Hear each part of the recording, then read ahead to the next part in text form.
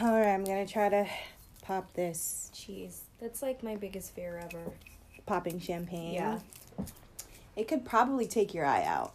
It can take your eye out. It can break your mirrors. It can break your mirrors. If you have on acrylic nails, it can break your nail. Yeah. Oh, this one is actually a twist pop. Oh. Is it going to make the I noise? don't know. I've never had this before. I've never had a twist pop. I know. That's safe. Is it, though? Here we go. Woo! Oh. I like it. Oh, that sounds like our intro. I know. Wait. I love it. I love it. Hello, guys. Oh, so Cocktail Murder is on. What is on Cocktail Murder? Right now, we are drinking or pouring ourselves a glass of champagne. Yes, we are. And I just gave you all the bubbles. I know. Sorry. It's fine. Bubbles are cool. I haven't had dinner yet, so this will just be my food. Yeah. The bubbles are your food. You guys, welcome to Cocktail Murder. Yes, we drink and we Yes. talk about murder as usual. Can I get a little bit more? Of course. More champagne. Just in there? angle it just a tad. Oh, yeah, of If you course. pour it at an angle, it gives minimal bubbles. Yeah. So I know this is off the fly, but since we're drinking champagne, Taj, Yes. what are we celebrating? We are gonna Because celebrate. we have champagne glasses. Yeah, we're drinking out the this is- flutes right now. Yeah, like, this and these is- are Love Lonnie flutes. Yeah, so it's beautifully designed. Yes. So come on, what's going on? You know what? Let's celebrate life. We're gonna celebrate life. I love it. Yeah, I think I love there has been Lots been happening. yeah. Bad things. Yeah. You think that 2021, and a lot of people thought that going into 2021 it would be way better than 2020. I didn't necessarily think that. Did I think things would get better this year? Yes. Did I think it Sure, would be yeah. all fine and dandy and Yeah. roses and butterflies? No. But damn, 2021 is kind of fucked up. It is. It kind of has been a fucked up start. It's been a very truly bumpy start for sure. Just with loss, all types of loss, relationship loss, mourning. Mourning of passing the people. losing of loved ones. Yeah. It's just been, it's been a bumpy ride just these past few months, honestly. Yeah. And I feel like now it's kind of like, I don't know, I'm kind of in the area where I'm anticipating something else to happen. Hopefully, like, the bad is over. Yeah, exactly. You know, and it's like, okay, can I finally breathe? Can I finally rest? That's it. Yeah. Is it okay to sleep? Wow, I miss that. Yeah. I miss that. 'Cause Being it's able always to breathe. Like, I miss that. Yeah. But that's why I say let's celebrate life, because even though it has started pretty fucked up and it's been nonstop and we are trying to catch our breath. Yeah.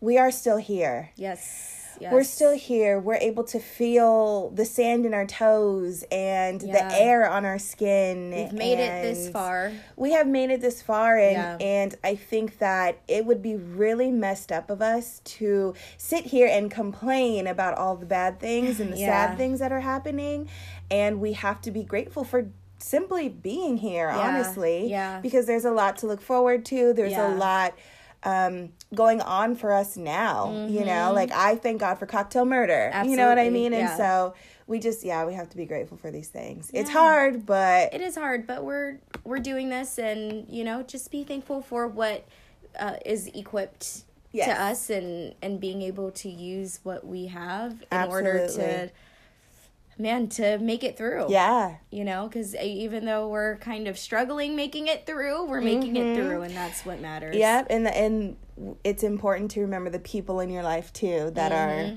helping you move forward. Oh my God. And grateful for that. Yeah. Grateful for even if you don't know that they're helping you move forward, just the fact that you have people is just it's a good feeling. Exactly. I have to say, like, I'm the type of person that knows that I have, like, the support system around me, but I also, like, knowing that is enough for me, even though I still don't reach out necessarily. Like, I'll reach out to you. Well, now I've recently started actually, like... Yeah, we talk a lot. Yeah, exactly. And I think because of that, it's like, okay, I can talk to Tasha. I'm just going to call her, whatever. Because sometimes you just need to get something off your chest. Exactly. Like, it's not even, like...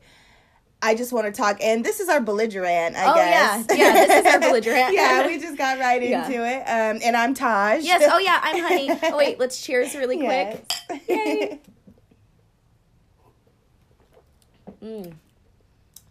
Nice. Yeah. Very nice. You were saying? Yeah, sometimes you just need to get it off your chest. Mm-hmm. Even if it was a bad day at work. Yeah. You know what I mean? Mm-hmm. It's like, you're not going to think about that the next day or the next day or the next day. Right. But at that moment, you just need to just vent. Vent it out. Yeah. Get it off your chest. Tell someone. Like, that's important. Yeah. I was saying, like, for me, what I'm okay with knowing that I have people that I can reach out to, even though I don't reach out. Mm-hmm. You know, I know, like, okay, if for whatever reason I feel like I cannot handle or like think through or process my emotions alone, I know I have a handful of people that I can call, and that can help me through my emotions, you know, and that alone I'm just like, I'm grateful for, and that alone makes me feel secure. Exactly. And okay, you know? 100%. Yeah, for sure. Yeah. Yeah, so let's celebrate life. Celebrate life. Happy to be here. Yeah, we are. I have to say I truly am. Yeah. Truly am happy to be here. Even during the pandemic, COVID has been wiping people out left and right. Everyone at least has a friend, a family member, or knows someone who has a friend or family member that unfortunately passed away due to that virus. Yeah. And with that being said, fuck Texas. Oh my god, dude! Oh my gosh, and not fuck Texas because it's not necessarily the people, guys. Even though it is some of y'all. Yeah. But like seriously, the fact that they lifted like the mask mandate and opening everything 100%, does that seem like the right move to you? Like, and then the fact that he said, and I quote, but you still have a personal responsibility. Ugh. The personal responsibility is wearing a mask. Is the mask. That is the personal... We were only going based off of personal responsibility. Hello. Yeah. Because, and remember, I said in past episodes, I actually went to Houston for New Year's. And the country was still, you know, pretty much on lockdown, supposed to be for the most part. But Texas was very open, and they seemed to be like there were no rules. That's what it seemed like. And so it actually is now that they're saying they're going back to 100% capacity and everything. It's like they have already been doing that. Now it's just like official and on the books and stuff like that. Yeah. The fucked up thing to me is like, well, at least keep the mask mandate. At least keep the 6 feet apart mandate. Least. Like if you want to open everything back up since it's already open. Right, exactly. Whatever. Then do that and then, you know, publicize it because they try to keep it a secret even though it was never really a secret anyways. But yeah, definitely just you know, lift the restrictions on like hours, store hours, restaurant hours. Like fine, do that. That's fine. But keep the safety regulations, the sanitation regulations. Keep that. But you know what? Somebody actually told me this last night when we had a conversation about it, is that, and it was a girl who's from Texas. Oh yeah, her family's from Texas, and they believe that that the governor Abbott, I think is his name, whoever it is of Texas or whatever, he is lifting this mandate or lifting the mask mandate because of the snowstorm that they had just gone through and how fucked up they handled it. And so they're trying to appease the people of Texas now by letting them become free. Yeah, by opening the state. But it's like you're probably doing the wrong thing, buddy. Yeah, you're making it worse. For sure.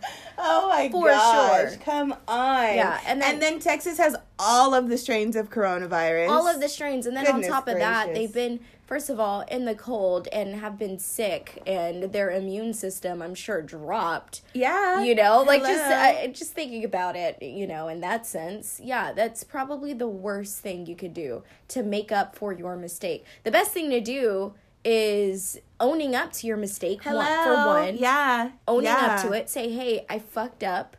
And moving forward, this is what we're going to do. And then keep the regulations. Yeah. Yeah, I can't stand it. I don't understand. I just don't. I absolutely don't understand. Ugh. It's ridiculous. No, it seriously is. This whole pandemic has just been so fucked up. I mean, we yesterday, was it yesterday? Yeah, it was yesterday. Uh-huh. We were in a setting with the pastor. Oh, yeah. And he had said something that was just like, what?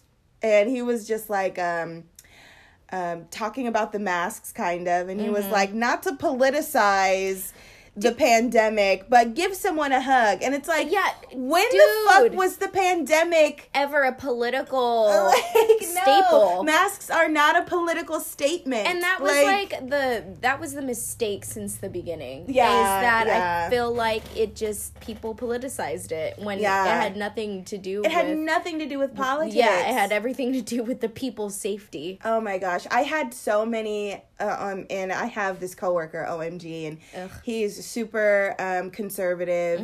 You know, I wouldn't even say he's like super conservative, but he was like a super Trump supporter. Yeah. You know those Trump supporters that weren't conservative, but they were Trump supporters? Yeah, yep. And they were like, it was like this weird thing. Yeah. They were conservative about the things that they wanted to be conservative about, but... We talk all the time, and I talk to him because it's just interesting to hear that side of the world. And I just remember when the pandemic started, and his whole thing was like, this is just a ploy for the Democrats to win the election.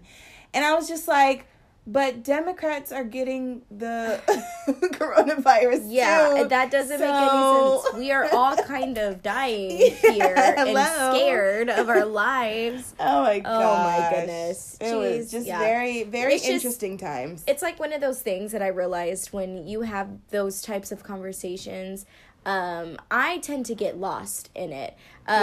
You know, meaning like I understand where everyone is coming from, but it gets to the point where I think to myself, this is stupid. Why are we arguing about this one thing that really doesn't fucking matter? Yeah. And it's and if it does matter, it's logical. Like wearing a mask as a preventative, that's logic. Yeah. Yeah. Well, what's there to argue with that? I mean, and let's keep it G. Even outside of a pandemic, like, we should probably be wearing masks. Regardless, yes. Absolutely. I mean, the Asians that used to wear masks, you would see, like, the and Asians, we would look at them like they was crazy. Yeah, like, oh, okay. Oh, they were on to something the whole time. You're wearing a mask. Why? And I just thought maybe they were just wearing a mask because they thought that our air was polluted and they didn't fuck with our air, which is probably why they very true. Have you seen LA? Yeah.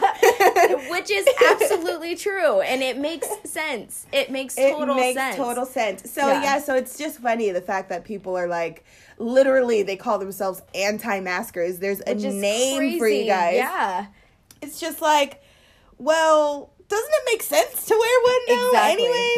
Anyways, like, what's the issue? Yeah, I'm gonna ask a really stupid question, but are anti-maskers like kind of like hipsters? So like hipsters, they don't like, you know, the shit that's popular. Basically, you know, like they don't like what everyone else likes. They like reject society in every way possible. Exactly. And these masksters and vaxxers. They go hand in hand. You know, they're kind of like... How you gonna be anti-mask and anti-vax? Oh, so you don't want no, like, they're anti-everything. Exactly. That's the thing. It's like, oh yeah, so we solved the issue to this whole thing. And they're like, whoa. You guys, all of you guys solved it? The whole group? No way. I don't want to be a part of nothing solved if more than 3 people are about solving things. People who have studied this their entire lives, you must be wrong. You must be wrong. Because I Googled it. And guess what? And on YouTube. And if you're right, I don't care. If you're right, I don't care. Yeah, basically that's what it is. This is you guys are sheeps, is what they're saying. Sheeple. They're sheeple. Democrats are sheeple. That's crazy. Yeah. And it's not even like... And I hate, like, talking about Democrats and Republicans because I don't consider myself to be either or. Like, I think it's all stupid, and Agreed. I don't... Agreed. I just... Yes. I said after the 2020 election, I am no longer even paying attention to politics because that was too much for me. It was very draining, yes. But just like it's that thing. It's just like you just want to reject everything that everyone else is thinking or saying or agree on. You just don't want to agree with. You don't want to go with the crowd. Yeah, exactly. For whatever reason. Oh my gosh. Yeah. No, they really are hipsters. Well, here's the thing about hipsters. We're not talking about like a type of food, bro. No, like we're not talking about. This is an opinion. We're talking about facts that could help the people. Oh man, it's crazy. Yeah, it's funny. Yeah, people are just. So and I will stupid. say this too, and again, we were in a church yesterday, and I was hugging people. I don't know if I'm telling on myself right now, but I was hugging people. It was a pretty it was a pretty close setting, whatever. This is someone we've been knowing forever, even though we don't really like her that much. Ugh. So she's like walking towards me, this woman, she's walking towards me, and I knew who she was, whatever, and normally when you know somebody and you've known them for a long time, you go and reach for a hug. So I go and and I was about to reach for a hug, and I go, oh, I don't know if you're hugging or not, because some people are not comfortable even touching right now. Exactly. Totally fine. I respect it. I don't hug or touch everybody. It's just, I get it. And so I go, are you hugging right now? And she looks at me and she's just like, of course I'm hugging, girl. I believe in the blood of Jesus. That's what she said. And God. I was like, oh. Yeah. Oh, you okay? One of those. Yeah, look. And I'm a church girl. Yeah. I believe in the blood of Jesus. I believe in the blood of Jesus as well. But Jesus also created free will on this earth and created so many people and things on this earth that can possibly mix up and create a deadly virus.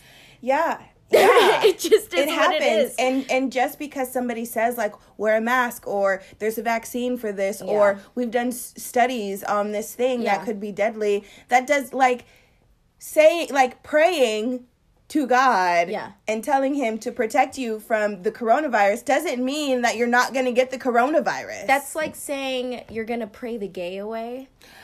Oh my gosh, hello. And it's like, no, it doesn't work that way. But that's like, oh man, and this is like a whole nother subject, but going back to that old school, like Christian religion, religious mindset is like, those are things, and I think that a lot of anti-maskers, a lot of conservatives believe that specifically. Like, nothing can touch me because I have God on my side. Yeah. But it's like, well, yeah, sure. I do too. Yeah, I have God on my side as well. And he also gave me a brain. Hello. And that's the important part. Oh my gosh, it's just crazy. He gave us a brain to survive this earth. A lot of like old evangelical Christians, and we grew up in a Lutheran school, and a lot of them are very conservative.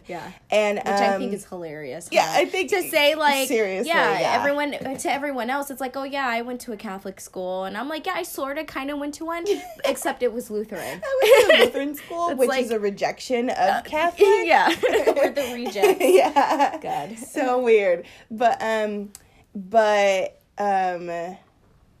was I about to... Oh yeah, so they believe like whoever is like the leader of the United States, which would be the president, they believe whoever is the president, God put them there. And so I just be like, so why do you vote? Why do you vote? Because don't you put them there if you vote? Exactly. It's having that old like king and queen mentality where they're like appointed or whatever the fuck. Yeah. Yeah. I never understand when I just come across people like that. Yeah. When they just I don't know. I feel like it's a lot of hypocrisy in there. And even when it comes to like, okay, like Donald Trump, for instance, and we talked about this yesterday, actually, it's like a lot of people voted for him, or a lot of people vote for people like him because like, oh, he holds up a Bible, or, oh, he says that he believes in like the Christian faith or whatever.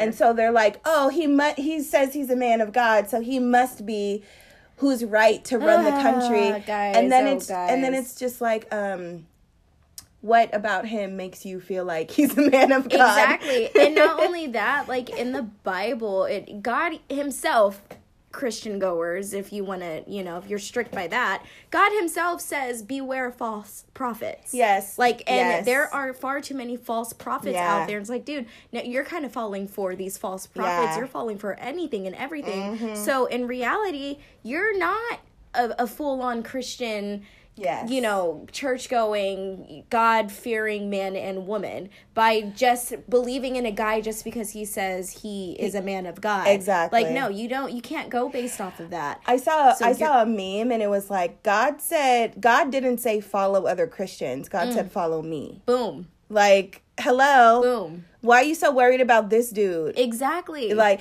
and also, what's so crazy, it's just so funny because I see this a lot.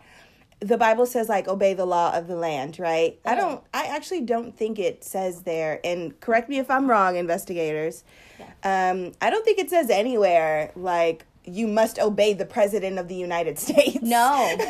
I think a lot of those a lot of older evangelicals, they forget that the United States is not the world. No, exactly. Exactly. Like, and that's where their loyalty lies with the US. It doesn't lie with God. I'm going to look up perhaps an interpretation of that scripture. Let's see if I can find something really quick. Yeah. Like, what does it truly mean in the Bible? Yeah. Obey the law of the land. Because it clearly doesn't mean to follow fucking presidents and it's only subject to the United States. The crazy thing is when that was written, the United States was not the United States. It didn't exist yet. Yeah. So, like, bruh. Yeah.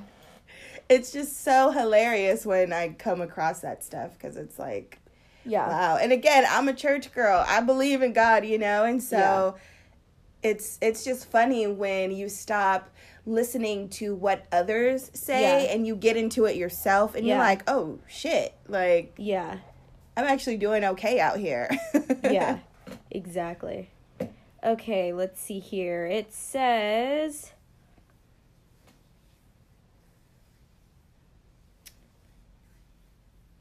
Okay, I'm just going to read it. It says, everyone must submit himself to the governing authorities, okay? For there is no authority except that which God has established. The authorities that exist have been established by God. Consequently, he who rebels against the authority is rebelling against what God has instituted, and those who do so will bring judgment on themselves. For rulers hold no terror for those who do right, but for those who do wrong. Do you want to be free from fear of the one in authority? Then do what is right. He will commend you. I'm going to stop there. So that's Romans 13, 1 through 7. And so when I looked up obey law of the land, what does that mean? Blah, blah, blah, whatever. Then Matthew 5:17 popped up, and he talks about obeying the law of the prophets. Interesting. Isn't that interesting? So the Bible is so interesting because you can interpret it in any way possible. In any way, yeah. This is how I'm interpreting it. Yes, it says like, okay, I'm just gonna dissect that Romans verse. Even when you say that, like with that Romans verse, I think just going back to what you said before, beware of false prophets, right? Yes. I think that's important because back in the day, the Pharisees were the governing law of the land. Yes. And we find that the Pharisees were up to that fuck shit. Yep. They was stealing money. Yep. They was doing all kind of terrible taxes. Yeah. They were misinterpreting the Bible and using the Bible as a weapon that they for were people. Self-appointed. Yes, exactly. Absolutely. And so that, like, it's like when you think about it, it's like you taking that scripture and saying whoever the president of the United States is, we must obey everything that he says. Yeah. When clearly, like, even in the Bible, they had fucked up government. Yeah, like, that's that slave mentality too. Because I want to say they use that verse to try to get slaves to obey their masters, right? Yeah. And I mean, what sticks out to me is the appointment by God.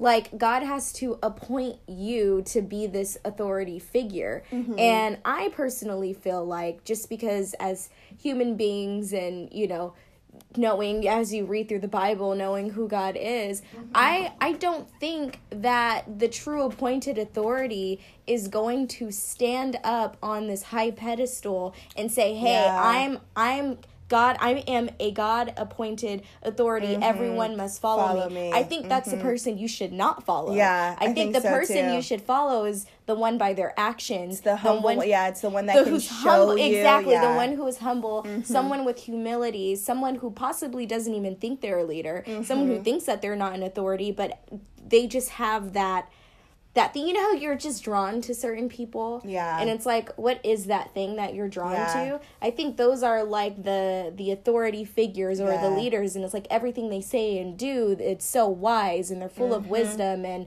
I think those are the people that you have to listen to, you know? Yeah, and it also comes down to like what is right. Exactly. At the end of the day, like, I don't think that we should be following any leader who is okay with separating children from their parents and throwing them in cages. Right. Like, I'm sorry, that just doesn't seem like that's the right thing to be doing. Absolutely, you know? Not. I don't think that we should be following any leader who sees that Black and brown people are being oppressed in a country that they're running, and they do nothing about it. Follow any leader that denies $15 being the base minimum wage rate. That for $15 in some states, that's not, you can't even live. Well, let me show you. Actually, I saw a meme earlier today. Okay. You can't even live with that. So how and why would I follow you as a leader when you can't even help your people that you're quote unquote leading? Exactly. Yeah. So I read this here. In February 2020, the average U.S. rent was $1,486 a month. Right. That was for an apartment. And let me tell you, I'm looking for apartments right now. Ugh. That's a 1-bedroom, maybe a studio. 1486 is a studio in San Diego. Jeez. Okay, so for rent to cost 1/3 of your income as recommended, and you know how apartments be like, you have to make 2-3 times the amount. That just doesn't. Oh. Yeah. You would need to make $4,955 a month. Oh my God. At 40 hours a week, that is $28.59 an hour. The federal minimum wage is $7.25. Oh my God. Does that not sound crazy? Oh my God. That sounds crazy. Yeah. I think if you are working a full-time job, even if you're not working a full-time job, if you are working, you should be able to put a roof over your head and food in your stomach. At least. At least. At the very least. Maybe you don't get the fanciest of roofs over your head, but you get a roof over your head. Yeah. $7.25, there is no way possible. You can't even find a room. No, you can't. For $7.25 an hour. Yeah, to make that much? Absolutely Trust me, I've looked. Yeah. No, same. Wow. So crazy, right? Oh, jeez. So it's just like, okay, we're supposed to be quote unquote obeying like whoever is put in charge, but look what they're doing. Like, and they're not helping the people that are making minimum wage. They're not helping the people that aren't able to make anything anyways. Exactly. So it's like, it's just such a fucked up thing. And like and we talked about this off mic, and I'm just like, even for me, you and I, we make good money at our jobs. We have good jobs. Decent. We have corporate jobs. Yeah. And we don't have our own places. We have roommates. Yeah, we sure do. It's like, what the fuck? Like, even for me to be making a decent amount. Yeah, a decent wage. And then we're still kind of struggling to find a decent apartment. Yeah. And then like having to worry about fitting in like grocery budget, fitting in your other bills, other expenses that you have to pay off instead of just rent. Exactly. Yeah. Oh man. Oh man, God appointed my ass. You know? Exactly. Yeah. Yeah. And you can't, like, it's just, I just don't see how, if we are living in a democratic country where we appoint who the leaders are, how can that be God appointed? Exactly. And it's not. Yeah. It's not. Oh, man. Wow, this was a different kind of belligerent. It was. It sure was. We got kind of real here. Yeah, very real. Wow. Well, let's get started. Let's get into it.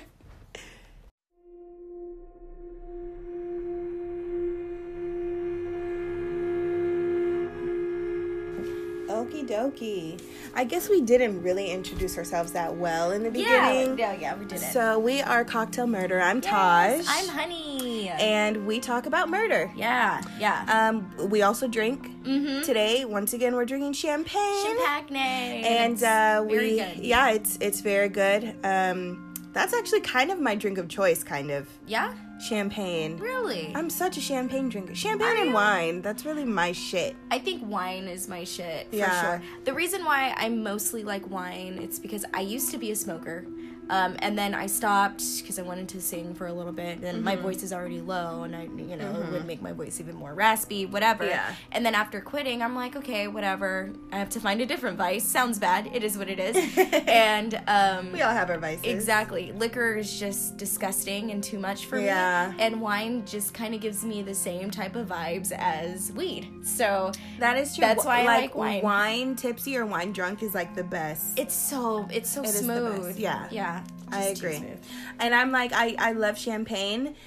Champagne and wine, again, those are my shits. But champagne just gets me bloated. I think that's like my issue with it. Carbonation. But yeah, that makes sense. But yeah, so yes, we drink. Yes. But also we talk about true crime cases that involve victims that are Black victims or people of color. Yes. Because those are the stories that go, excuse me, it's the champagne. Those are the stories that go untold, unsolved, underreported, and we want to make sure that we get those stories and those names out there. Yep. And focus on them. Because they need that. Yeah, they need absolutely. that. Fuck the murderers, honestly. I know. Fuck them. The murderers and like the investigators who do not do their due diligence. Yeah, and you see that time and time again in these cases. I just that's the worst part is when we are researching the cases and sometimes the hardest part to find is the actual investigation. Yep. Isn't that so fucked up? Actually, and just main details that normally would be there on other cases with, with white victims. Yes. Like the timestamp details. Yeah. And, really trying to put the timeline together. Yeah. And you kind of have to dig in order to put the pieces together. It's really hard. And also, even when it comes to the victims, I hate when we're not able to find the victims' stories. Yes, exactly. It's they don't humanize them at all. All these think pieces about the person who killed the victim, and then the victim is just like, oh, this was Jane Doe from here. And it's like, did she have a family? Exactly. Who are her friends? Yeah. Was she a good person? Was she a bad person? Who cares? I want to know about them. Yeah, identified victims. They don't have early life details, Yeah, it's like, no, and they're the ones whose families are hurting. Yeah. And needing that justice. Exactly. And it's fucked up. But anyways, we can get started. Of which, are you first or am I first? I think you're first this week. All right, well, let's get started. I'm going to drink some of my champagne. Awesome. Okay, mine is a little bit long and it has quite a few details, so just bear with me as we get through it. We are going to take a trip to Toronto. Oh. Have you been to Toronto? I've never been to Toronto. Me either. I've never been to Canada at all. I mean, why not go? and visit. I think you can just drive there. You know how here we can just drive to Tijuana? Yeah. I wonder if you can just drive I think you can. to Canada. The reason why I think you can is because I saw an episode on that 70s show where they just drove across the border. Yeah. So that might be a plan. Yeah. What? Cocktail murder from Canada, from Toronto? Oh my god. Cocktail murder, eh? Let me give you guys where I got my information from, because we want to give credit to you guys. We are not professional investigators. We are not investigative journalists. No. We Google. Yes, we Google a lot of our shit. Yes. And we still like artists. So we steal other people's articles, but also give them credit. We want to give them credit because, we didn't pull this from our ass. We got it from pretty good people that actually did the real work. Yeah, they did the research. Yes. So thank you. Yes. So I first got some of my information from none other than Wikipedia, of course. I got an article by Sheena Goodyear on CBC Radio, and an article, I didn't find the name of who wrote this article, but this one was on gaystarnews.com. Okay, so again, we're going to Toronto. So there's a small neighborhood called Church and Wellesley, which is known to be the gay enclave of Toronto. I hope I said that right. Enclave. Is that how you say it? I don't know. Oh, okay, whatever. I don't know what word that is at all. It sounds good. I don't know. It was on the article, so I It's still good. I like it. It sounds right. So this little area was actually called Toronto's Gay Village. Okay. And it's kind of like here in San Diego, we have Hillcrest. Which, oh my God, I love Hillcrest. It's so much fun. Shout out to Baja Betty's. That's my favorite brunch spot. Shout out to Gossip Grill. That's my favorite kicking spot. Okay.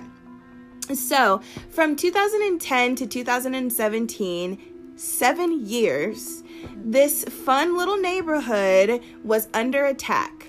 And men began disappearing, and it was the work of Bruce McArthur. Oh, shit. So we're going to give a quick background of Bruce. And you know we don't like to talk about the murderer ever. But, sometimes you got to give a little bit of background. Okay, so Bruce, he was raised on a farm in Canada. His parents fostered many Toronto children, so their home was always filled with 6 to 10 kids at all times. Okay. His parents were very religious, and Bruce knew that they wouldn't approve of him being gay.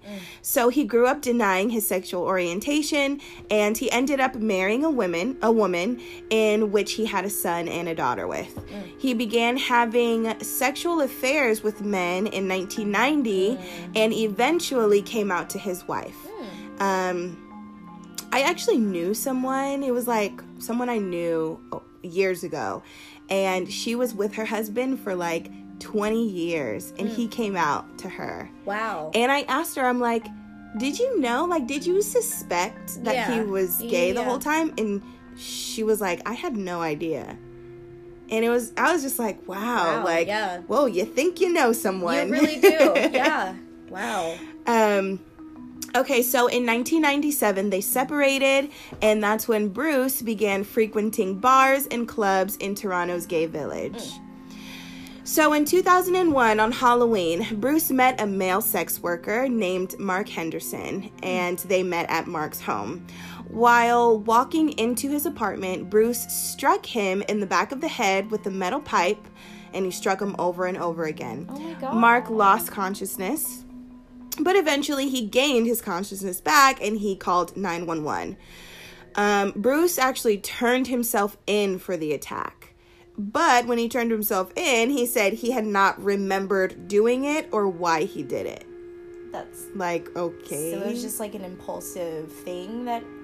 Well, he pleaded guilty, but basically he got nothing for attacking this guy. What? And jail time was recommended by I want to say the court, but I don't know how Canada's like their system is like a little bit different. It's actually called like the Crown. It's not called court. It's called the Crown. Yeah.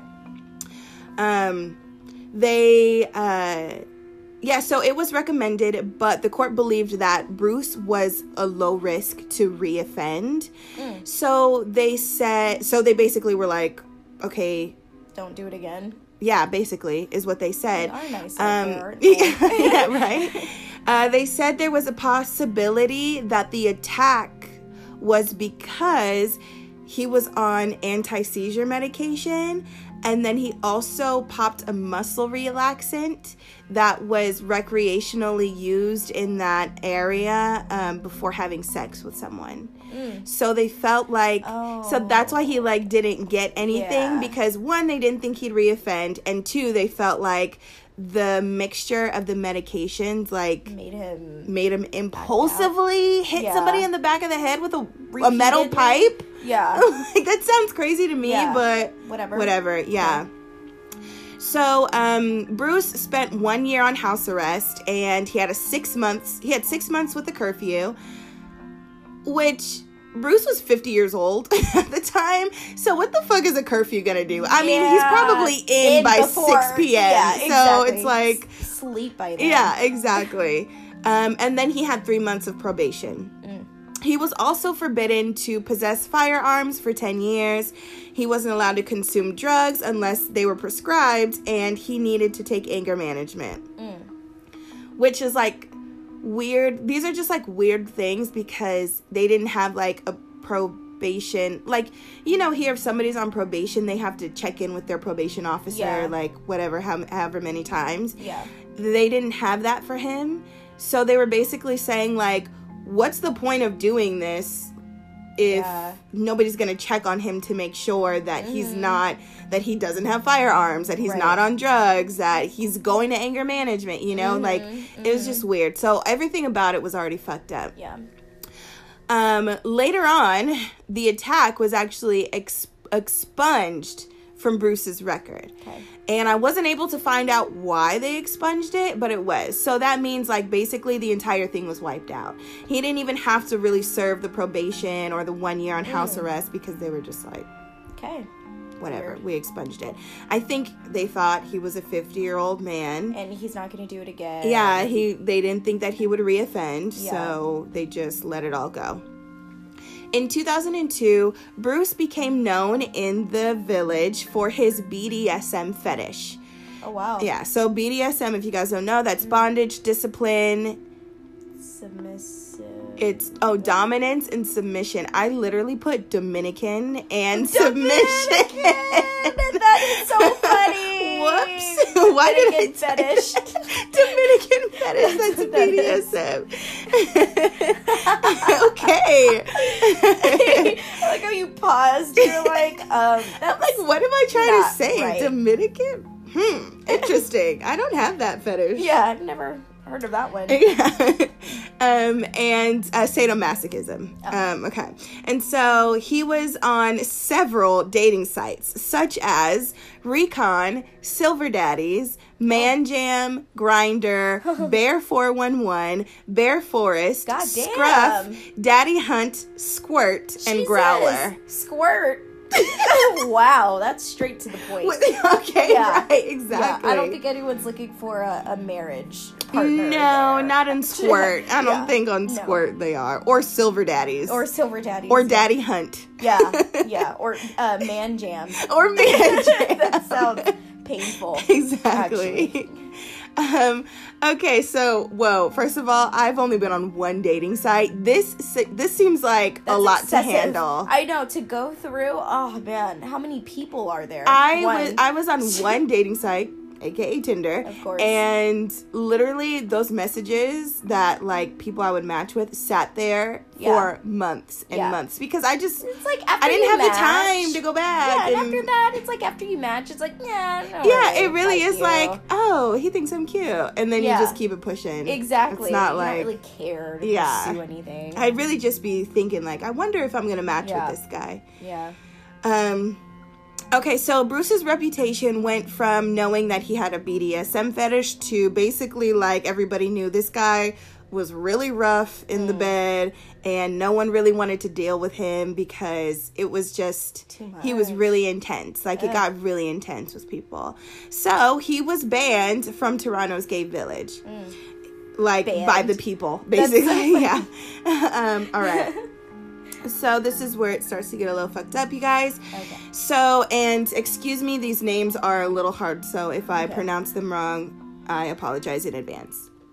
So, Skandaraj Navaratnam, aka Skanda, he was a 40-year-old man that moved to Canada from Sri Lanka in the 90s as a refugee. So he settled in Toronto's gay village in the 90s, and he was described to be very social and fun and always ready to help. He was very educated and had an interest in global affairs. Oh. One of the bartenders at a bar called Zippers, which is one of the most popular bars in that area, said that he was the kind of guy that basically when he would start laughing, everyone else would start laughing too for no reason. Which is like, I know people like that. It's like nothing is really funny, but you start laughing and it's just contagious. Yeah. So in the early 2000s, he began dating Bruce McArthur. None of his friends liked Bruce, but Skanda seemed to be really happy with him, so no one really said anything. Which, if you feel some type of way about my man... Yeah, and you're really close to me. Yeah, I mean, I've been in situations where, like, I know... I've told people that I love and know that their significant other is just... something about them is off, and they didn't like that, but...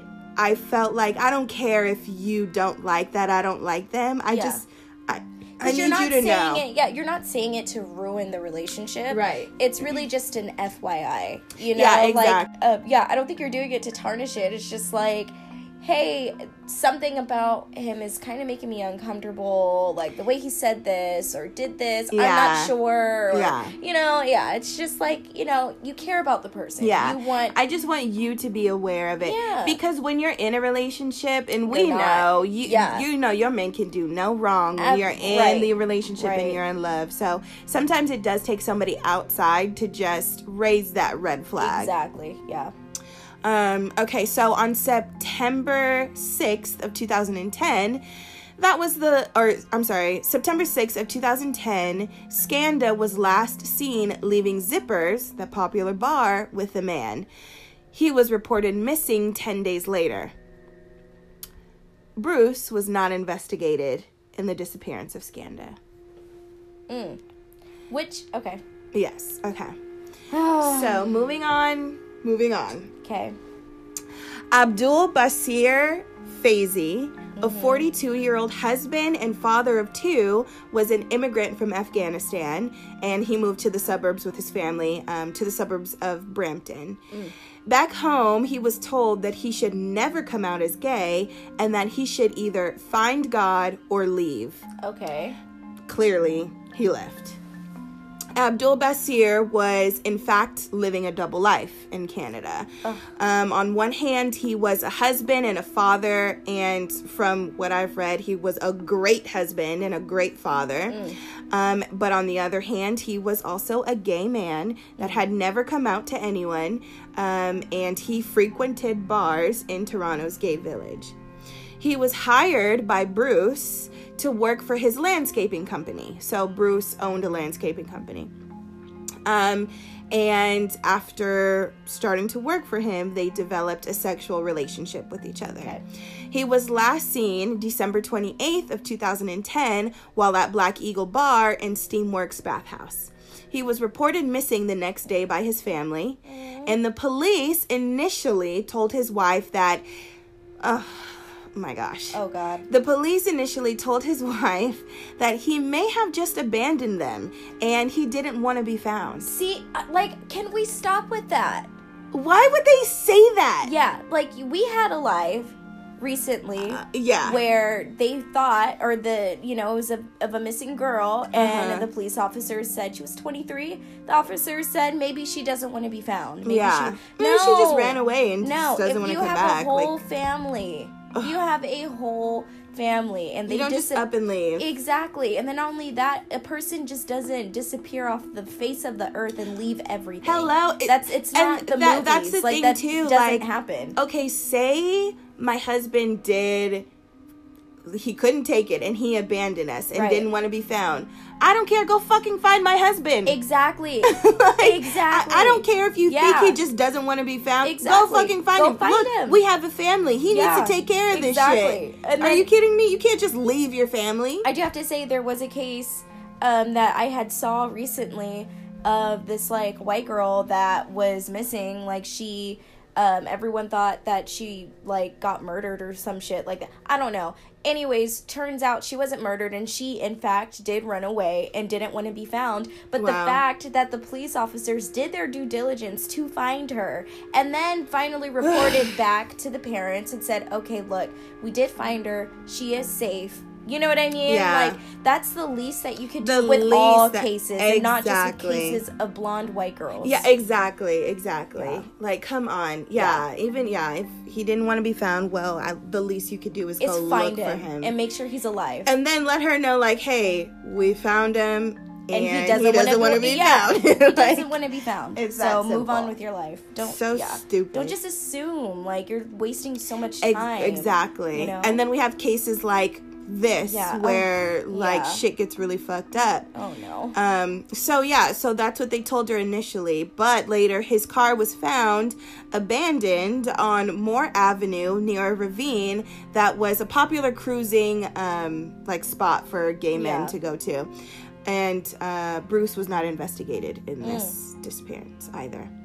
Okay, so just like Abdul Basir, Majid Kayhan, who was 58 years old, was an immigrant from Afghanistan, and he was also living a double life. He had a wife and children, but he also frequented the village as well, and he was also hired by Bruce to help him with his landscaping business. They also developed a sexual relationship. He was last seen in the village on October 18th of 2012. His adult son reported him missing about a week later when he was unable to get a hold of him. And, he was just reported missing. And Bruce was not investigated in his disappearance either. I will say, too, like, when it comes to these cases, you would think, like, okay, I've talked about 3 men. All 3 of them knew Bruce. They were known to know Bruce. Why wouldn't you think to investigate Bruce? Exactly. Like, they all have one person in common that already has a record. Or had one because it was expunged. Yeah. But you should kind of know of that activity. Like, well, he did kind of beat someone's head in. Hello. Yeah. And then, like, so on the other hand with this too is, like, I did read that, like, part of the reason why they weren't able to put 2 and 2 together is because Abdul Basir and Majid were both living double lives. So they didn't really think to, like, when they were trying to figure out what happened to them when they had disappeared or when they went missing, they weren't thinking to look on, like, the life on the gay side. They were only looking on their straight life with their family and their children. Where these are men that immigrated from Afghanistan, so it's not like they had, like, a lot of family or a lot of friends on that side, at least, you know. So I could kind of get that, but that's why you have to dig a little bit deeper. It's called investigating. That's the point of investigating. You're supposed to try and get the full story. Sarush Mahmoudi was a refugee from Iran. That sounds good. Okay. It sounds good to me. Okay. And he met and married his wife in Canada. So he was not connected to the village like the others were, but he was in a 4-year relationship with a transgender woman who frequented the village before he met and married his wife. So he was last seen on August 15th of 2015 and was reported missing by his wife a couple of days later. Now, we are not exactly sure how he would be connected to Bruce, but again, Bruce was not investigated in his disappearance. Okay, just a couple more, you guys. I know these victims. No, keep it going. Yeah, it's just so fucked up having to, like, talk about them back to back to back, because it's like, how did you not catch this guy yet? Yeah. Like, come on. Yeah. How many more victims do you need? to catch on to what's going on. And I know you guys are paying attention to the names. Like, these are foreign men, and so we know how they are, not only with just foreign men, but these are Middle Eastern, like, East Asian or South Asian. Where's India? Is that South Asian? East Asian? I don't know. But you know what I mean. Asian, you know what I mean. Yeah. Okay, so next is Andrew Kinsman, and he was a 49-year-old man, and he was an LGBT activist and a former bartender in the village. No. And he had a lot of friends, and he was very popular. So when he went missing in June of 2017, he was reported immediately. He had known Bruce for over a decade. And over a decade. And eventually began helping him with his landscaping business. People said that they would see him, like, carrying big bags of mulch. I don't know what the fuck it would be. Like, mulch, maybe. Of course, just like the others, they also developed a sexual relationship. Oh, man. However, when Andrew went missing, Bruce was not investigated in his disappearance. Still? How are you not putting these together? I don't get that. Yeah. All these people have one person in common. Yeah. Oh my gosh. And a person who already has a violent past. I just want to keep throwing that out there. Hello? Yeah. Oh my gosh. He was banned from the village. Yeah, he... like... Oh my gosh. Okay, so Salim Isen, and he was a 44-year-old man, and he was from Turkey, and he moved to Canada to marry his boyfriend. Unfortunately, it was known to be a very unhealthy relationship, and so he ended up having to stay with friends often because it was a toxic environment. He became unemployed, and he started getting into drugs. And after some time, he ended up going to get counseling from St. Stephen's Community House. This is where Bruce was also a client. So Bruce, I believe, did the landscaping for this community house. Bruce was very trusted within the organization. Salim was reported missing on April 20th of 2017. Okay. Dean Lisowick and Karushna Kanagaratnam, they were both actually hard stories to find. I didn't get a lot of their past or like what kind of happened to them, but they were both basically homeless. And they were kind of living on the streets. Dean was a male sex worker, and they were both kind of getting money how they live. Karushna, he was an immigrant, and he was or I want to say he was a refugee, and he was a refugee that like came on a boat from Thailand that sunk, and only like a couple of them survived, and he was one of the survivors, and he was actually getting ready to be, or in the process of getting deported during this time. So these are both men that they were on the streets. They didn't have anybody, didn't have, anything. They had no relatives, no family, and when they went missing, there was no one to report it. So that was like the hard thing about this was these two guys went missing and nobody even knew that they went missing because they didn't really have anyone, which I don't know why that makes me so sad to not have anyone to be like where are you? I think that's sad as well, because I can only imagine, like, going back to our belligerant topic,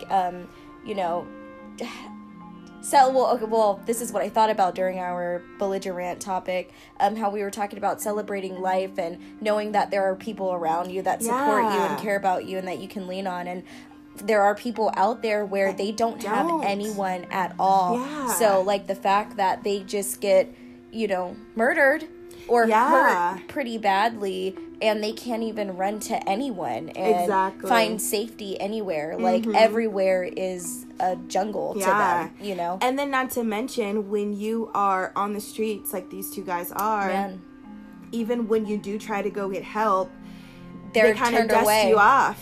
Because they're like, well, you live on the streets. You live that quote-unquote high-risk lifestyle. Yeah. Oh, you know, we fucking hate that. Yeah, seriously. So they just don't even really take them seriously. Yeah. And it's like, it's so Yeah. that just makes me so sad. Yeah. Okay, so it seemed like men were disappearing left and right in the village, and the police weren't able to come up with any leads or suspects or anything, which just seems like, what the fuck? What the fuck? You know? However, there were 3 task forces that were created. The first one, they were called Project Houston, which they received an anonymous tip that led investigators to Bruce McArthur. Okay. But they weren't able to gather any evidence against him, and so they had to disband. Okay. The next one was Missing Rainbow Community, and they were same thing. They weren't able to come up with any evidence, and they were just basically like, we can't keep this task force going, and we have no leads, no suspects. And then the last one was Project Prism. They were able to find surveillance footage of Andrew Kinsman, one of the victims, approach a 2004 Dodge Caravan, which was later found to belong to Bruce McArthur. Holy shit. So I couldn't imagine being the 3rd task force and then getting this information and then being like, fuck yeah. Yeah, like I know. Like, I did it. Yeah. I cracked it. Yeah. We did what you couldn't do, motherfuckers. Exactly. We're the dream team. Yeah, over exactly. Here. Yeah. And I will say, the leader of this task force was black. I'm going to say that. It's even better. Yeah. Even better. And then I thought this story couldn't get any more interesting. Yeah, right. Okay, so yeah, they saw that it had belonged to Bruce McArthur, but when they went to Bruce's home to find the car and, like, basically find that match, it had been sold. Oh, okay. So, however, they took a bunch of time, and I mean, this task force did it. This guy, I'm gonna get his name so I can tell you guys his name, because the leader of this task force, he fucking did this shit. So they took all this time to find out who the car was sold to.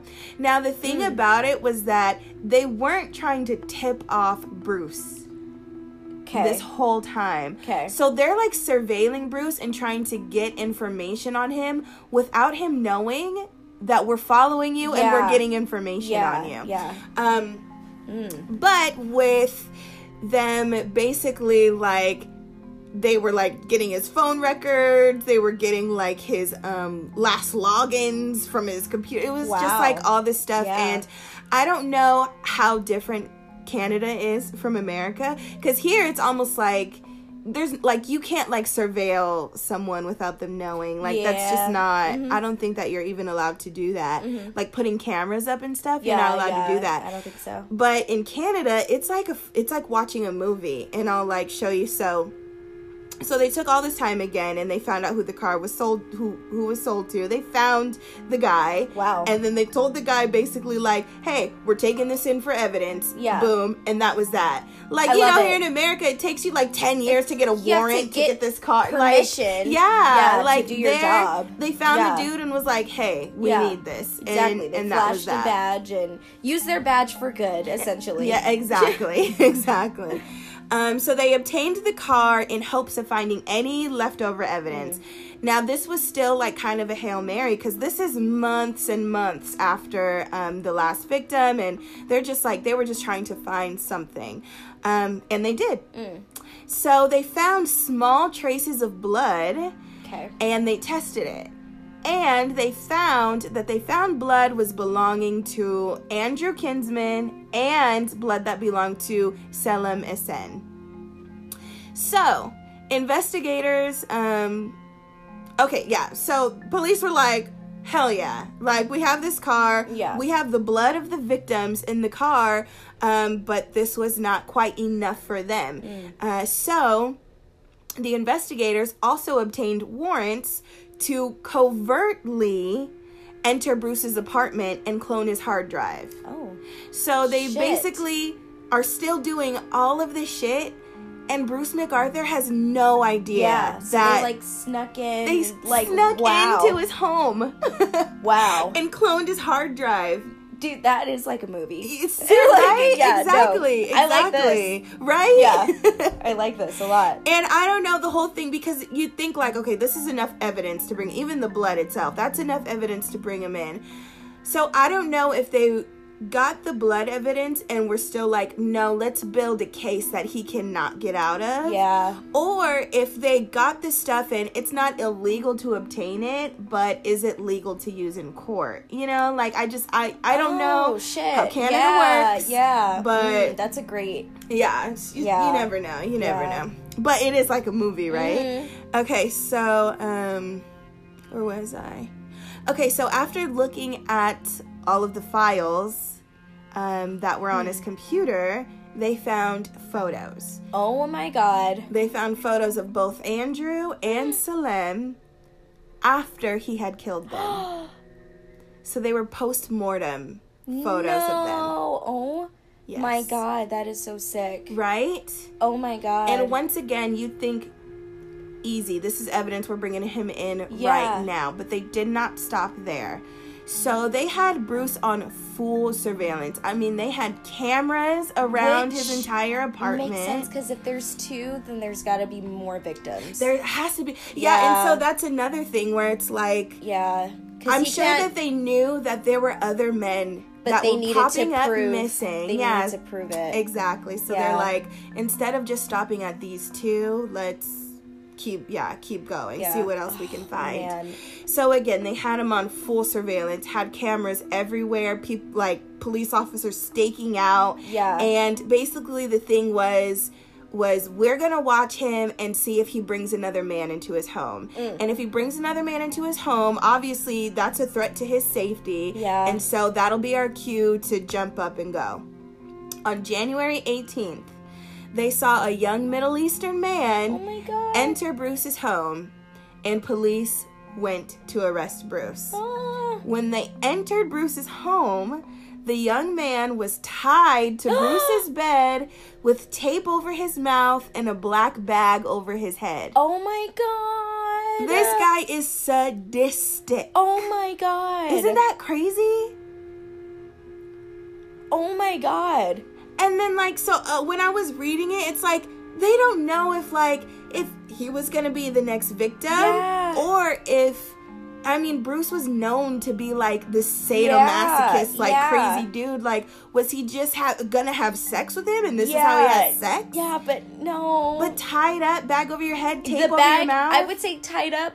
Okay, you can have that thought process of maybe this is just First of all, fetish. do not tie me up. Oh, no, I would, no. No. If I trust you, yes. Yeah. If I trust you. Tape over the mouth, that's a bit much. That's a bit much, though. That's a bit much. But a bag over your head. That's crazy. That I smell murder. And I don't want to kink shame, but that shit sounds terrible. No, it sounds horrible. I would be turned off immediately. Yeah, I'd be sweating and crying. I'd be scared, yeah. I'd be scared. I'd have a panic attack. Yeah, there's no way. Ugh. So, yeah, that's how they find him. How they found him. And then they arrested Bruce, of course. Yeah. Even without finding the bodies of Andrew and Salem, investigators knew that they had enough evidence for two murder convictions. Absolutely. So they're like, so that's the thing too, is like, they didn't find the bodies, but so happy that they built all of this stuff up against him, because how can you, like, deny any of this evidence? Like, whatever. So they were only able to prove 2 murders at the time, because investigators were trying to find out they were able to prove those 2 murders at the time. And again, investigators were trying to find out if he was linked to any of the other men that had gone missing. So they traced all of Bruce's online activity. They went through all of his records, like absolutely everything that had to do with him, because clearly this guy is fucking crazy. And I think in their heads they were probably like, nah, he gotta be. We just gotta find the evidence of him being linked to them. Yeah. So by the end of January, they had their answers. Oh my God. So remember, Bruce was a landscaper. Yeah. Here we go. So the police pretty much got search warrants from all of the properties that he had worked on. Holy shit. By January 18th, they had searched almost 30 of his properties that he worked on, and one of the properties was the high-rise condos that Bruce had previously lived in. And they brought the cadaver dogs, and the cadaver dogs, they took special interest in some of the large planter boxes. A week later, police announced that they had found at least 3 dismembered skeletal remains in 2 of the planter boxes. My God. There were 12 planter boxes in total. Holy shit. And so they found 3 people, 3 dismembered remains. 3 different people and only 2 of them. And there were 12 planter boxes in this one property. Yeah. So in February, they announced that they found more remains of 3 more people in other planters near the home. Holy shit. Additional planters throughout the entire city were seized. Oh my God, yeah. They were like, nah, we about to check all these planters. Yeah, and I'm assuming they were like a specific one, especially ones that he would use on all of these different properties. Yeah. And sure enough, more remains were found in those other ones. So in July... Oh, wait. Okay, yeah, so more remains were found. So basically, he was just stuffing like the remains of his victims throughout the entire city of Toronto. Everywhere he worked, it's like he stuffed a hand or a foot or something. Like, it's just like so fucked up. Okay, so in July, they brought cadaver dogs to a nearby ravine where they found more remains. And remember, one of the victims, it's actually the one with the wife and kids, the one that the police said abandoned the family. His car was found abandoned by that ravine. So they found his remains there. So yeah, this guy was like spreading body parts and remains around the entire city of Toronto. My gosh. Bruce's sentencing began on February 4th of 2019, and McArthur declined to address the court. So he basically said nothing throughout the entire process. Oh my God. Not only did he not show remorse, but he was just quiet. He did not just try to disconnect himself from everything. On February 8th, Bruce McArthur was sentenced to life in prison with eligibility for parole in 25 years. Holy what? Okay. Which sounds... It doesn't make any sense. No, you shouldn't even have... Like, you shouldn't even be able to look forward to that. No. And that's the thing. No. Especially if you've taken another life. I know in other countries they're all about, like, rehabilitation as opposed to, like, you know, torturing you mentally. But if you're a murderer... this right here... if you're a murderer, you're a serial I don't killer. think they need to be rehabilitated at all. No. That you're going to, like, clearly 1 wasn't enough, 2 wasn't enough, 3 wasn't enough. You have 8 bodies, right? And there could be more. Who knows? You know. And so it's like you don't just like suppress that feeling. No. You don't get to get out and try to suppress it. No, like, ugh. So anyways, listen to this. So, oh God, okay. Justin McMahon, who was the guy that gave the sentence, stated that he can apply for parole when he was 91 years old. Because remember, this guy was already kind of old. He can apply for parole at 91 years old. However, he's overweight with type 2 diabetes, so it's unlikely he'll even live that long. So when I read that, I just started cracking up. Because, of course, I'm like, what the fuck? You shouldn't even get parole. Right. But he was like, nah. Yeah, it was like, sure. He's not even gonna out in 10 years. Yeah, exactly. Like, 10 years, yeah. Right. And we're not gonna waste money on, I don't know if they have like a death sentence in Canada, but I'm sure if they do, they're probably, we're not gonna waste money on death row for this guy. Like, it's gonna die anyways. Yeah. So, yes, that is the story of Bruce McArthur. Oh, my God. I took a note, and I thought that this was so disturbing. Uh-oh. So, Bruce had a son, and his name was Todd. Okay. And Todd had gotten into some trouble or whatever for harassing a woman. Ugh. Yeah. And he had to live with his dad, Bruce. And they did not, he didn't like his dad because his dad was gay, basically. And he left the family. It's like maybe he didn't not like him because he was gay, but he was probably just hurt because it's like, come on, dude. Yeah, exactly. Yeah. So one time Todd's friend had visited their house, and he went into Bruce's bathroom to use the bathroom, and the wall was filled with photos of naked men with erections. What the fuck? Yeah. And most of the men were East Indian or Middle Eastern. And and so the friend had mentioned it, and he said that Bruce just was like, oh yeah, yeah. So what? Oh, yeah. Wow. It's just so weird. So disturbing. Yeah. Ew. Yeah. What a crazy story. Right? Again, the fact that you have an MO. Similar very men. Clear. Similar men. Yeah, they were all clearly, Middle Eastern, East Indian. and had a double life. I would look into sure, they look like they have a perfect happy family, but let's look into them a little What's more. on the other side, yeah. Exactly. What's going on? What do they have in common except for their ethnicities? Exactly. That's crazy. It's like the MO was there and been there. From the beginning. Yeah. From the beginning. And it's just so fucked up because even the very first story about this was when he assaulted a man. He was a male sex worker, Mark Henderson, and then they were just well, he's probably not going to reoffend, because remember, this guy was 50. Let's play this game. Guess what race it is? Okay, give me the description. His name is... What's his name? Oh, his name is Bruce McArthur. He grew up on a farm in Canada. He has parents that were very religious, so he was not allowed to tell them that he was gay. Okay. And what else about him? What's his son's name? His son's name is Todd. Oh, he's white. He's absolutely white. Absolutely. Yeah. He would be considered a bear, I believe. What? A bear?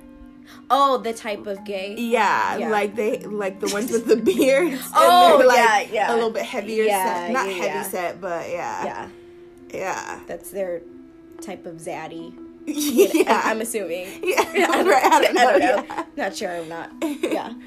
Oh, yeah, he's so it's it's just even more fucked up, and it's I'm reading these names, and these are Middle Eastern, and I love me some Middle Eastern men, you girl. Sure do, yeah. Woo! And they're very good looking. Yes, very, very. And if you see a picture, I'll show you a picture of him. Okay. And it's right. It's and this is what society has made us believe. He's this older white guy. You would never looking at him. You wouldn't think he's capable of doing these all things. Of that. Yeah.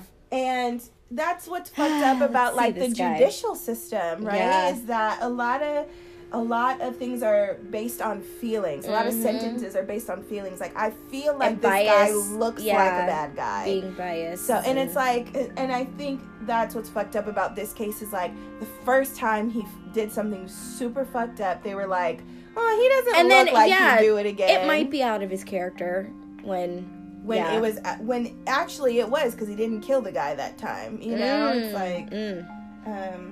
oh my God, he looks like my math teacher in high school. Dude, yeah, he looks like a math teacher.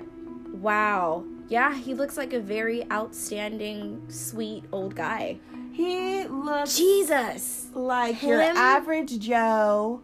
He looks like a Joe. Yeah. Yeah, he does. He really looks like a Joe. He has silver hair. He has a silver beard. Yeah, he has a nice grin. Oh my gosh. Wow. It's just so sad. That is crazy. So sad. Yeah, but yeah, I like it. You can't go based off of being biased and go based off of stereotypes. Exactly. And look at his victims. Oh, all like Middle Eastern. Oh my gosh. I will point out, this is Andrew Kinsman, and I'm sure he's from Canada. Yes, yeah, right. He looks like it, yeah. It's the mustache.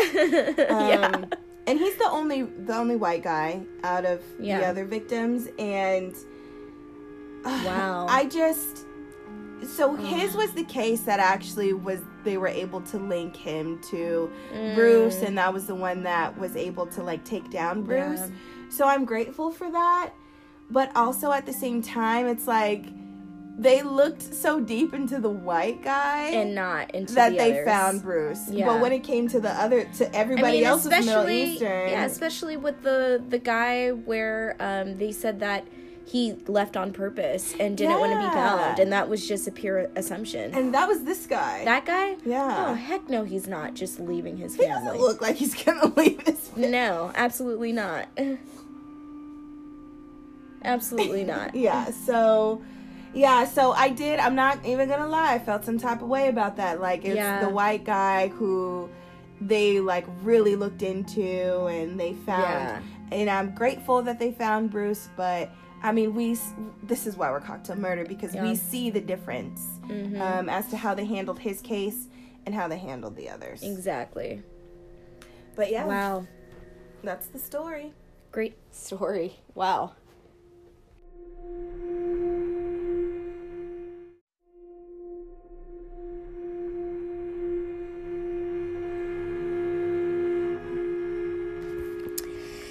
Great story, Taj. Great story. It's a roller coaster. I know, such a roller coaster. Long but very entertaining and interesting along the way. Mine is a bit shorter, for sure. Okay, here we go. Let's do it. Yeah, so we're just going to go ahead and get into it. Okay. Lynn Mason dials 911 while telling her nieces, quote, "Come here." The dispatcher asks about her emergency, and she replies with, "We need the police immediately." She then desperately cries and says, "We need an ambulance." After the dispatcher assured Lynn that police are on their way, Lynn tells her nieces to stay inside while she goes outside to check out what's going on. Lynn had indicated that there was blood everywhere, and the niece's mother, Aisha Fraser, was dead. Aisha Fraser is from Shaker Heights, Ohio. Aisha was a beautiful woman full of energy and life. She was always willing to help anybody and would never go out of her way to harm anyone. She was an amazing mother, daughter, and friend. She had 2 children with Lance Mason. Her daughters are Audrey and Ava Mason. Lance was a Cuyahoga County judge, and Aisha was a teacher at Woodbury Elementary School. The marriage was not the best at all. In fact, Lance was quite abusive towards her. So in August of 2014, Lance attacked Aisha in front of their 2 daughters on their way back from a funeral. He punched her 20 times, slammed her face in the dash of his SUV, and made her walk home. I think I know this story. Yeah? Yeah.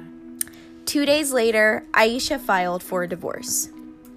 Yes, and with that, I just want to point out the strength of filing, for a divorce only 2 days after being abused. Exactly. And who knows, I'm sure this has been going on for years. We don't know that. I'm just going... I'm only I'm only going based off of what was reported. But a lot of abused victims stay for years or they never leave their abusers, especially when children are involved. You know, so I just want the fact that she, from what I've seen based off of that incident, immediately filed for a divorce. She just had that strength to leave, and that's just incredible. Yeah. Very true. It takes so much. Exactly. To do that. Yeah. During the divorce, Lance was sent to prison on felonious assault and domestic violence charges for about 2 years. So he was a judge, and he had fellow judges. Damn, a judge. A judge. I totally forgot he was a judge. That's crazy. Yeah. He was a judge, so he had fellow judges write letters stating that this was completely out of character, and this isn't him, and he's such a nice guy. And really? Isn't that crazy? Interesting. Yeah. And so, but by the time he served his time in prison, Aisha and Lance were officially divorced, since November 12th, 2015. Aisha and Lance shared custody of the 2 daughters. They would do their exchanges at Lance's sister's home, Lynn Mason, and I believe his uncle also lived at that house. So basically, they've been living separately and have been moving on with their lives. Aisha Fraser then meets Ronald Williams, and the two clicked right away. They met in college at Florida A&M University, FAMU, and in 2016, they sparked a relationship.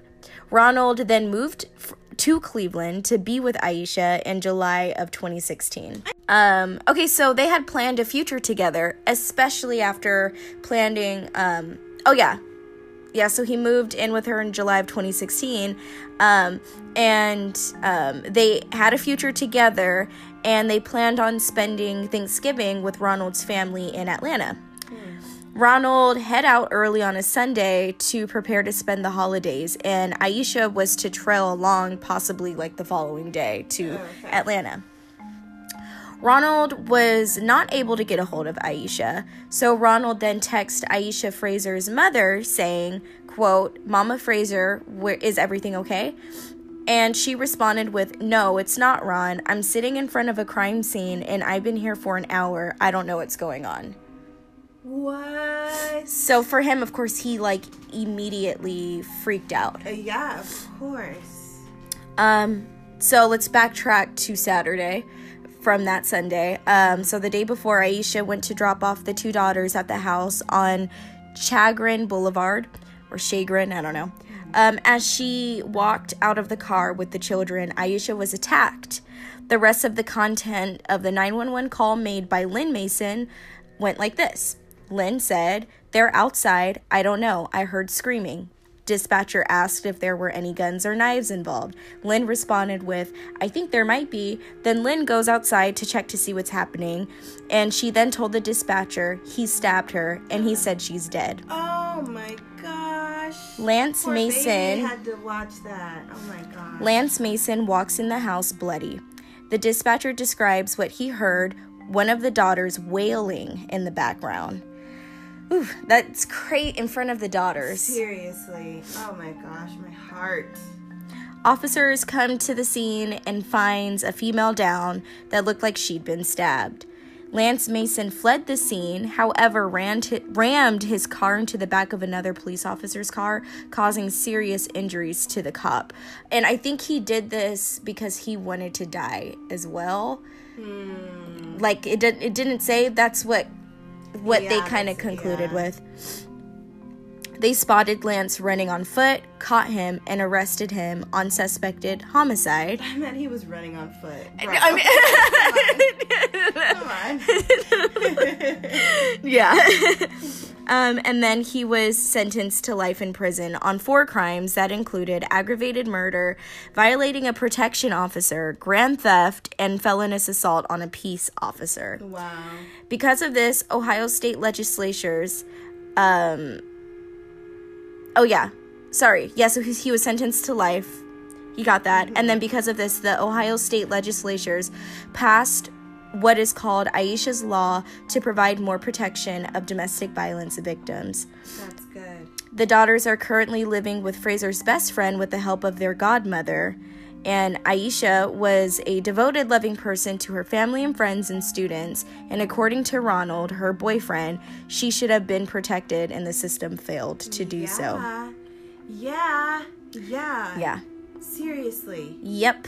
But that is the story of Aisha Fraser. Oh my gosh, that poor woman and those poor daughters and the poor boyfriend. I know. Oh man. Just in love with her. And he, like, I was reading some of his, like, what he was saying.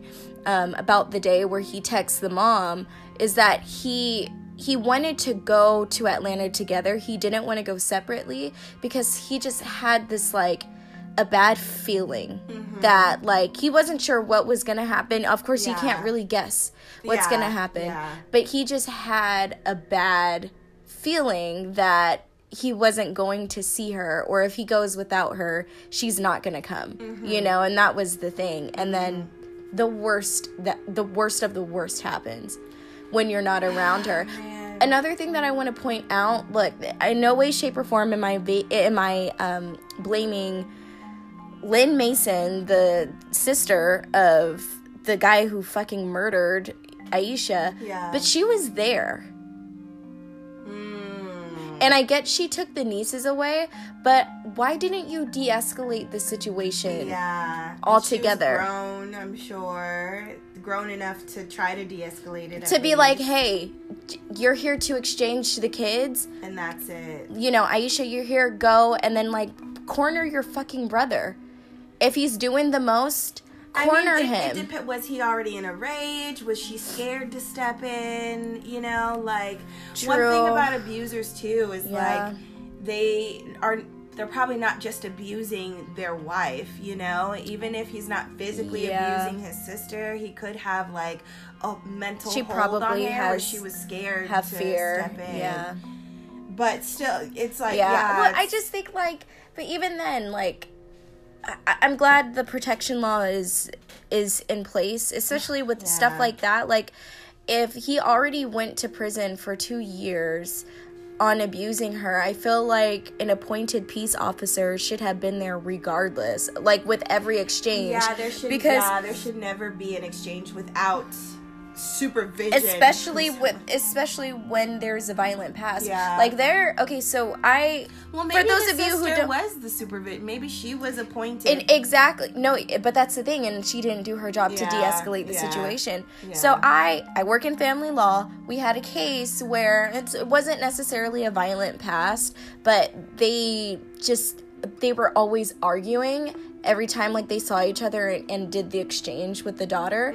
And so I want to say the judge basically just recommended exchanges happening in front of a police department. Okay, you know, and like, you don't have to go inside, just do it in front of the building. And honestly, like, I was the gonna system, say that, like, don't do it at a home. Do it even if it's not in a police department. Do it in a very public setting. Yes, a very public setting. I forgot who it was. I want to say it was like either a comedian or an actress. It was a female somebody, and they were talking about their lives, and they said that they did like.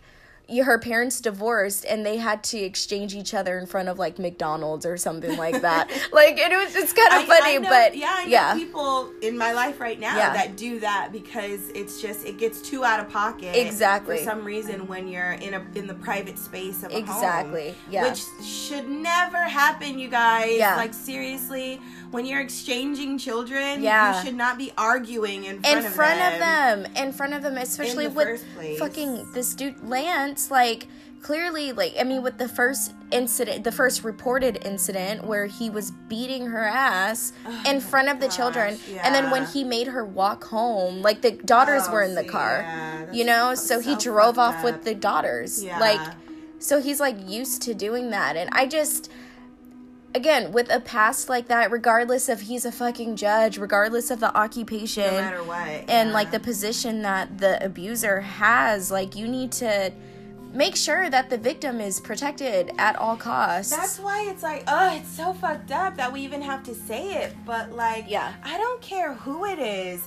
You know what's right and you know what's wrong. Yeah. And if you're a fellow judge, if you're a colleague, if you're a friend, if you're whatever, you have to hold your people, your friends, your colleagues accountable. Especially for those things. So even with the first reported incident, he pled guilty.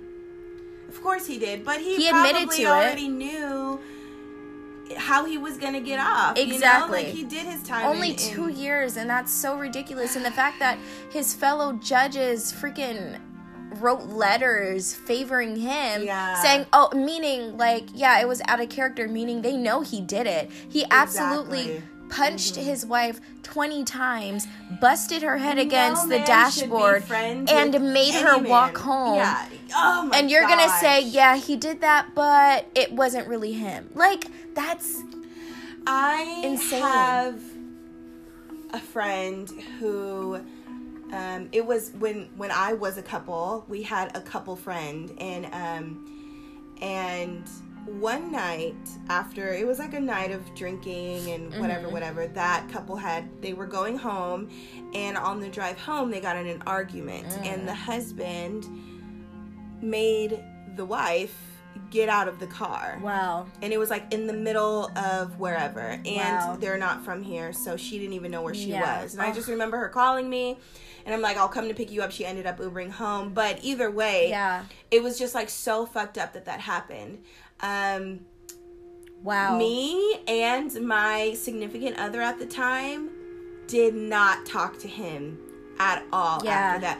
We couldn't even look at him the same. How can you? Because the fact that you would make your wife get out of the car and you drove off and just let her be there. Exactly. You didn't even come back. In an area that you know she's foreign to. Exactly. Or perhaps you're foreign to. Exactly. Yeah. And even we did not fuck with him after that. We fucked with her. We were still cool with her. But with him, we were not fucking with him because that's just not cool. So something like that, which is not little, but compared to what Lance did to his wife, and people were still trying to vouch for him, that's insane. That's beyond me. It sure is. I can't even and believe it sucks that I'm happy that they have the Aisha law in place, but it sucks that has to be a thing. Like, she's clearly a victim. Everyone knows she's a victim. Yeah. Yet you still don't do anything to protect her. Yeah, she should have absolutely been protected. She should have been protected. Even when he got out of prison, they should have had a restraining order in place, you know? Like, why didn't they take the kids away from him? That's like child endangerment as well. Yeah, like, that's... Exactly. It's insane. Exactly. It's insane. Yeah, this case really, like, pissed me off. Yeah. It really did. It really did. That pisses me off, too. These are those cases where it's like, yes, they had Aisha's law come out of it, but really it took a person's life. To do it. Like... Yeah, and then the babies were... Like, that's so traumatizing. So not only... one thing that fucking fucktard said, he said something like... when he got arrested for murdering his wife, he said, I'm going to plead guilty because I did do this and I want to be held accountable, and I want my daughters to watch me take full responsibility or know what it means to take full responsibility of the things that you do wrong.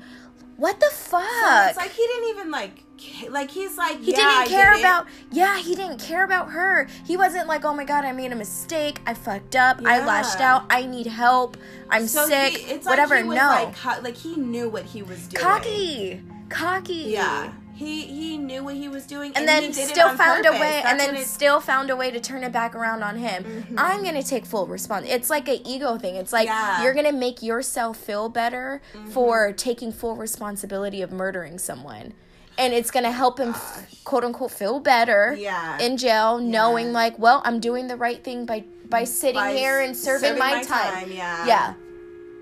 Oh my god. So it just goes to show how, I mean, we said like when he abused her, kicked her out of the car, hit her in the head, all that stuff, like it didn't start there. No, you know, absolutely it started not. way before that. And I mean, you and I have both been like emotionally abusive relationships, and just him saying that statement, it does make me feel like it started off with emotional abuse. It started off with him manipulating her with his words, because even saying that is manipulating the audience, honestly. Absolutely. Because I'm sure people are like, well, at least he's taking full responsibility. No, fuck him. No, fuck him. That's for his ego. Yeah, that's for his ego. His wife or his kids, that for means him. he has zero remorse. Oh my gosh. Zero. That is I'm just gonna so show sad. you a photo of her, of Aisha. She's so pretty. I'm gonna do Aisha, and then this is her and him. Oh gosh, really? And she's a teacher. So she's a teacher. She looks so wholesome. Yeah, she looks so sweet and innocent, honestly. It's really sad. And then this is her and her new man, Ronald. Oh, he's handsome. I know. And she looks happy. Yeah, she's glowing. Yeah. Like, it's so sad. And he loved her. He just wanted to spend the holidays with her. Like, I couldn't even imagine. Yeah. What a fucking, gosh. Yeah. I think after, it sucks because it's like, okay, so right after the first reported incident of him, beating her ass, they didn't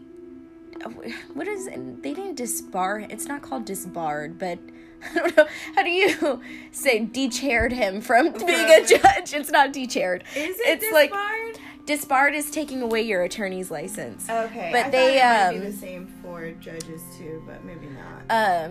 It could be. Let's see if we can look it up. But whatever it's called, they did that to him so he could no longer be, like, he had to step down or something like that. Yeah. But then it's like, but it can't stop there. Yeah. You know what I mean? And that's the issue. It can't stop there. Why is he getting custody over the children? Mm-hmm. And that's what sucks. And that's what happens with victims. It's like you're so weak that you don't even want to fight anymore. So you just allow them to have their way. And I'm sure she didn't want to fight custody for children. She didn't want to do that. And then on top of that, he is a prominent man as a judge, she'd be playing in his field. And she just, I'm sure she felt so helpless. Yeah, exactly. So, it's, so sad. Are you able to find it? I think it is disbarred. Removed judges. Oh, okay, so it's disbarred. Oh, okay. Yeah. Well, then he was disbarred and whatever. That just... And it's like, again, it can't stop there. It cannot stop there. That's like the same thing that we hear all the time with police officers murdering, victims. Oh my gosh, yeah. And murdering harmless people. And they say, oops, it's a mistake. And then all they do is get their job taken away. But it's like, no, this is a murder. Yeah, and a lot of them don't even get their job taken away. They're just put on administrative leave. Exactly. This is like, a murder. No, that's a murder. And then what's fucked up, too, about, like, police officers is that a lot of times when they murder innocent people, you go back into their records and then they've been fucking up this whole time. They're just being placed in different locations. Yep. And so that's why even in this story it's like that. It's like, he fucked up big time. He killed her. He fucked up big time. But look at his past. He's been fucking up. Like, come on. Like, there's no way that he should have still been a judge, like, that long. Exactly. Like, no, clearly totally this guy agree. is fucked up. Like, yeah, totally. Absolutely. Oh man, I feel so bad for that family, for the girls that for the daughters. They have to grow up knowing that and their father killed their mother. Exactly. And I have to say, look, I don't know his uncle, nor do I know what his sister is about. I am happy though that the children did not go to his side of the family. Yeah. I'm happy that they went to the godmother, like the custody went to godmother and a friend of Aisha. I would assume they probably wouldn't even want to go to absolutely not. His side of the family. I don't think that I would. No. Yeah, even if they were good people, even if they felt I feel like they would too, exactly. I feel like the sister would probably want to try to reconnect the daughters. Of course, yeah. I would just be scared. Yeah. Like, I wouldn't want, I don't know. I've never been in that situation. Of course but not, it just seemed, oh man, yeah. I hope the daughters are doing well. Yeah. I really hope so too. Because that's a because very they watched traumatic it. They thing. saw their mom on the floor. I can't. Man. They've got to go through years of therapy. Therapy to get through that. Cause that's man, crazy. Absolutely, yeah. But Ooh, yes, what a story. That's the story of Aisha Fraser.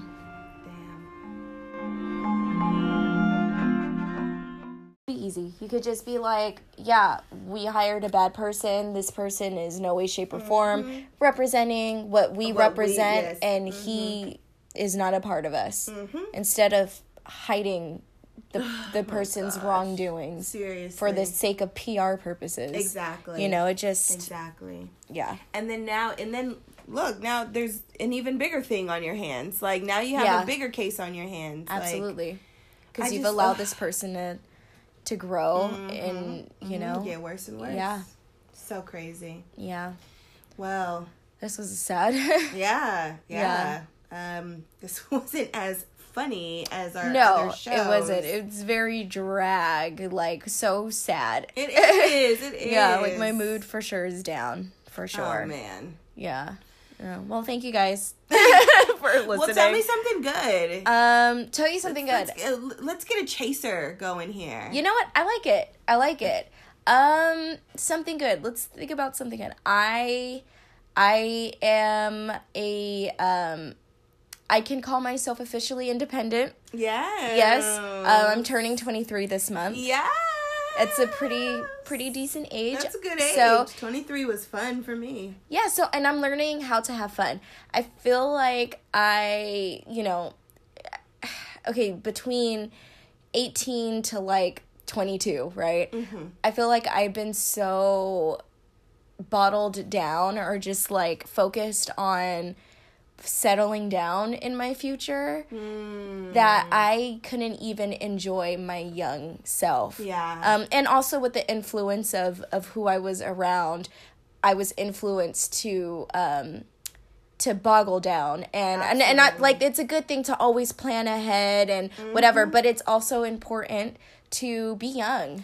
Yeah, and live in the moment. Live in the moment and have new experiences. Especially in your 20s. Like, that's what your 20s, you're supposed to be doing. You're supposed to have living fun. Life, having a good time.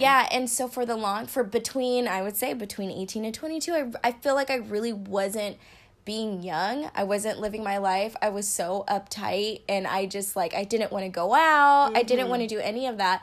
But now that it's just me and I'm just as independent as fuck, now I'm like, you know what? I want to go out. I want to do things. Yeah. I'm the type to do things on my own or whatever, but really just like be socializing and make new friends and actually go out with these friends and be cute. Ooh, yeah. Be a cute 22 turning 23-year-old. Exactly. Like, just be me. Like, I just want to be me and do whatever I want and just live life. Exactly. Like, so that's a good, I feel like that's a good thing. It's like, okay, I'm learning to just do that. Just be. Yeah. Just be. Yeah. I love that. I love that for you. Oh, thank you. What's your chaser? My chaser is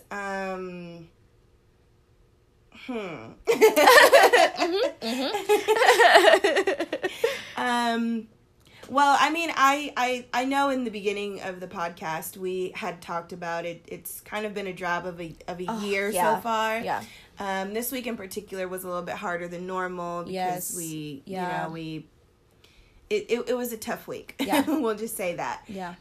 But I did also love this week, and I'll say it because I connected with childhood friends. Good. I mean, and I'm gonna shout them out. Shout them out. Yeah. I mean, I connected with Cece, who is my oldest friend, my first friend ever. Yeah. I connected back with Cameron. I connected back with Saul, with Tamara. These are people that I always say it. I don't remember making friends with them. I was just born and they were there. They were just always there. Yeah. I don't remember not being friends with them. And so it's so dope to be able to like look back on old relationships and old friendships and things like that and just know like, damn, we've known each other for 27 years. Yeah. Like, that's so crazy. And not a lot of people have that, and I'm just I'm so elated. So I'm so grateful to be able to still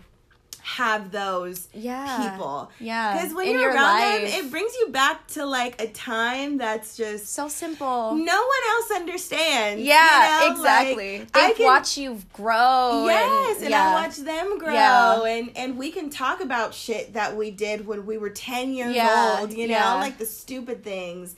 And so, it's just... Oh, that's amazing. When you're sitting and reminiscing with a new friend and they just don't get it. I mean, you're just like, you're relearning someone all over again. Exactly. And there's nothing wrong with that, but it takes a lot of energy. Like, I have my childhood friend, Ariana. Again, she's someone that I just, like, I don't remember making friends. Yeah. It's just, we were born and that's it. And she's my best friend, you know? And every time I see her or talk to her, even though, like, we can be different, you know, and what the things that we're doing and who we are and stuff like that, but we get it. We understand each other. We know each other in and out. Like, we come from the same background. Exactly. You come from the same. Yeah. And you, like, and I don't know if you know investigators, but all these people that we named, we literally grew up in church with them. Literally. Yeah. Like, these are all church folks. Yeah. And so to know that we were all heavily involved in this church, and we were all best friends. Yeah. Growing up, it was just like, it's just so dope to see us all grown now. Yeah. And to know that we still have those relationships. None of us are like, oh, fuck him, fuck her. Yeah, like, there's never that. It's literally just like a family, you know? Exactly. Literally a family. And so I'm grateful for that reunion, because we had that reunion literally last night. It was like a huge reunion for me in particular. And yeah, it was beautiful. I was just, I kept saying La Familia. Because it is family. It is family. I will say this, I've reconnected a little bit with Brandon, Cece's little brother, you know, and it's just a fun fact, like, in preschool, we took a photo together for picture day, and so cute. And so it's just like, just that alone is crazy. It's like, oh shit. Look at us, we were babies, literally friends since babies, and then still, like, you know, I'm sure we'll talk to each other here and there or whatever on Instagram, but it's just like, like, you're a part of my life regardless. Yeah, no matter like, what. With any major event, like, these people are going to be there. With every pivotal 100%. Moment, they're gonna be there. Even if we don't talk to each other for a minute, it's like, oh no, you're always gonna be invited to the wedding. And you're gonna be invited to this event, to that, you know. Like, even if you lose contact with each other for a bit of always time, find a way back. When you come back, it's like you don't miss a step. At all. You're just like, it's just like, so how's life going? Yeah, and then you stay up until 6 o'clock in the morning talking about catching up on life, you know? And then once you caught up on 2 years of your life, then you leave, do what you do, and come back and catch up, you know? Exactly. Yeah. I love that. Yeah. So that's my chaser. I love it. I'm so happy for that. Good. So happy. We ended on a really good note. We did. I like it. Yeah. So let's cheers to life, guys. Yeah. Oh, and make sure you catch us live every Wednesday, 7 p.m. PST. Yes, so much fun. We love your comments. We love your live reactions. We just love interacting with you guys. It's so much fun. It's hilarious. Our investigators who join our lives are so funny. Like, you guys are hilarious, and you just totally egg us on. So it's just like we're all just bouncing off of each other, just talking shit. I love it. It's hilarious. So make sure you catch our live on Instagram, 7 p.m. PST every Wednesday, and obviously our episodes drop every Wednesday. Also, if you need poor advice, if you need poor advice, or if you want to rant, how we have our BelligeRANT. If you want your own BelligeRANT corners, please email us cocktailmurder@gmail.com.